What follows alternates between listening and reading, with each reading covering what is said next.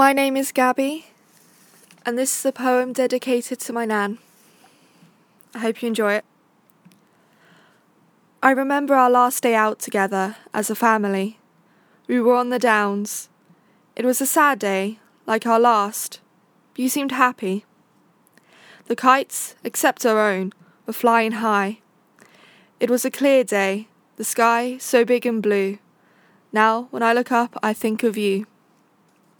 On that day, the sun was bright, and the clouds worthy of gazing.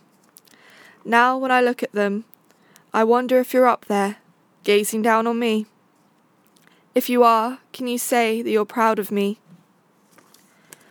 I know I didn't say goodbye. I know I couldn't save your life. But if you are up there, in the sky, I hope you can hear me say that I miss you, night and day. I know when you were with us, I couldn't find the words to say I love you, so now I'll say it in verse. I dedicate this poem to you, and hope that somehow my love can find its way to you.